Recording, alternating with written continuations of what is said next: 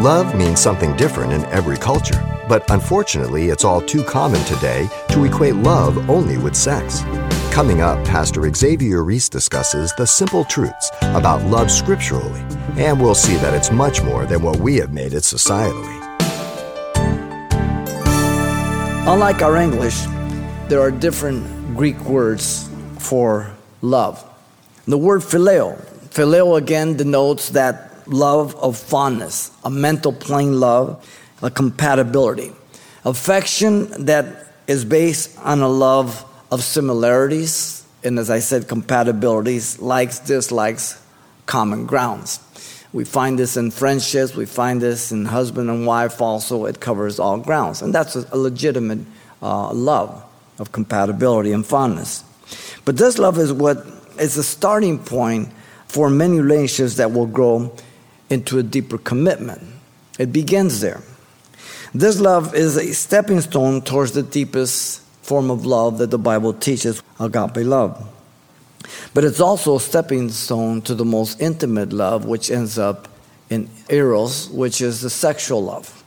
It describes the erotic, sensual relationship between a husband and wife in the context of marriage. It is not something that is to be committed by those who are not married. Now all of us were in the world, and the world says it's okay. Today, there's no big deal.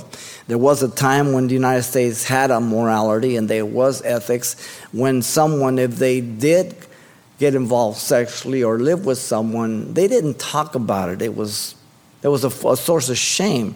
Now we've arrived to our society where it is not. We've moved from absolute right and wrong to relativism, where everything is gray. It is a legitimate love, sexual love, between the male and female in the context of marriage. This type of love is legitimate by the very fact that God has created us as sexual beings. Again, legitimate in the context of marriage. It goes back to Genesis. The man and the woman were naked, not ashamed, because God made them male and female, and he made them for the purpose of marriage. You only give yourself away once, ladies, and you get to choose who that man's going to be. That is why the scripture says you're not to allow a man to awaken your sexual love until it pleases. In other words, until the honeymoon night. Song of Solomon, chapter 2, verse 7, 3, 5, 8, 4. It repeats it over and over. Ladies, the testimony of Solomon's bride was that due to her sexual purity, at her honeymoon night, she became in his eyes as one who found peace. Song of Solomon 8:10. Very important. Men, you have no business or any right taken away from any woman where right belongs to her future husband. So treat that woman that you are dating as you would want the woman who you're going to marry in the future to be treated. You'll never regret it if you wait.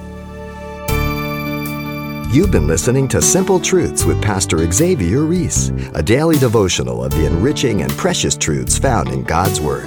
We appreciate you listening each weekday at this time, but you can hear this program again by following the radio listings link at CalvaryChapelPasadena.com.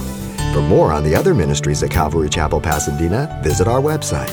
There you'll find information about weekly events, Pastor Xavier's messages, even online booklets in English and Spanish. It's all at CalvaryChapelPasadena.com. Simple Truths is a radio ministry of Calvary Chapel, Pasadena.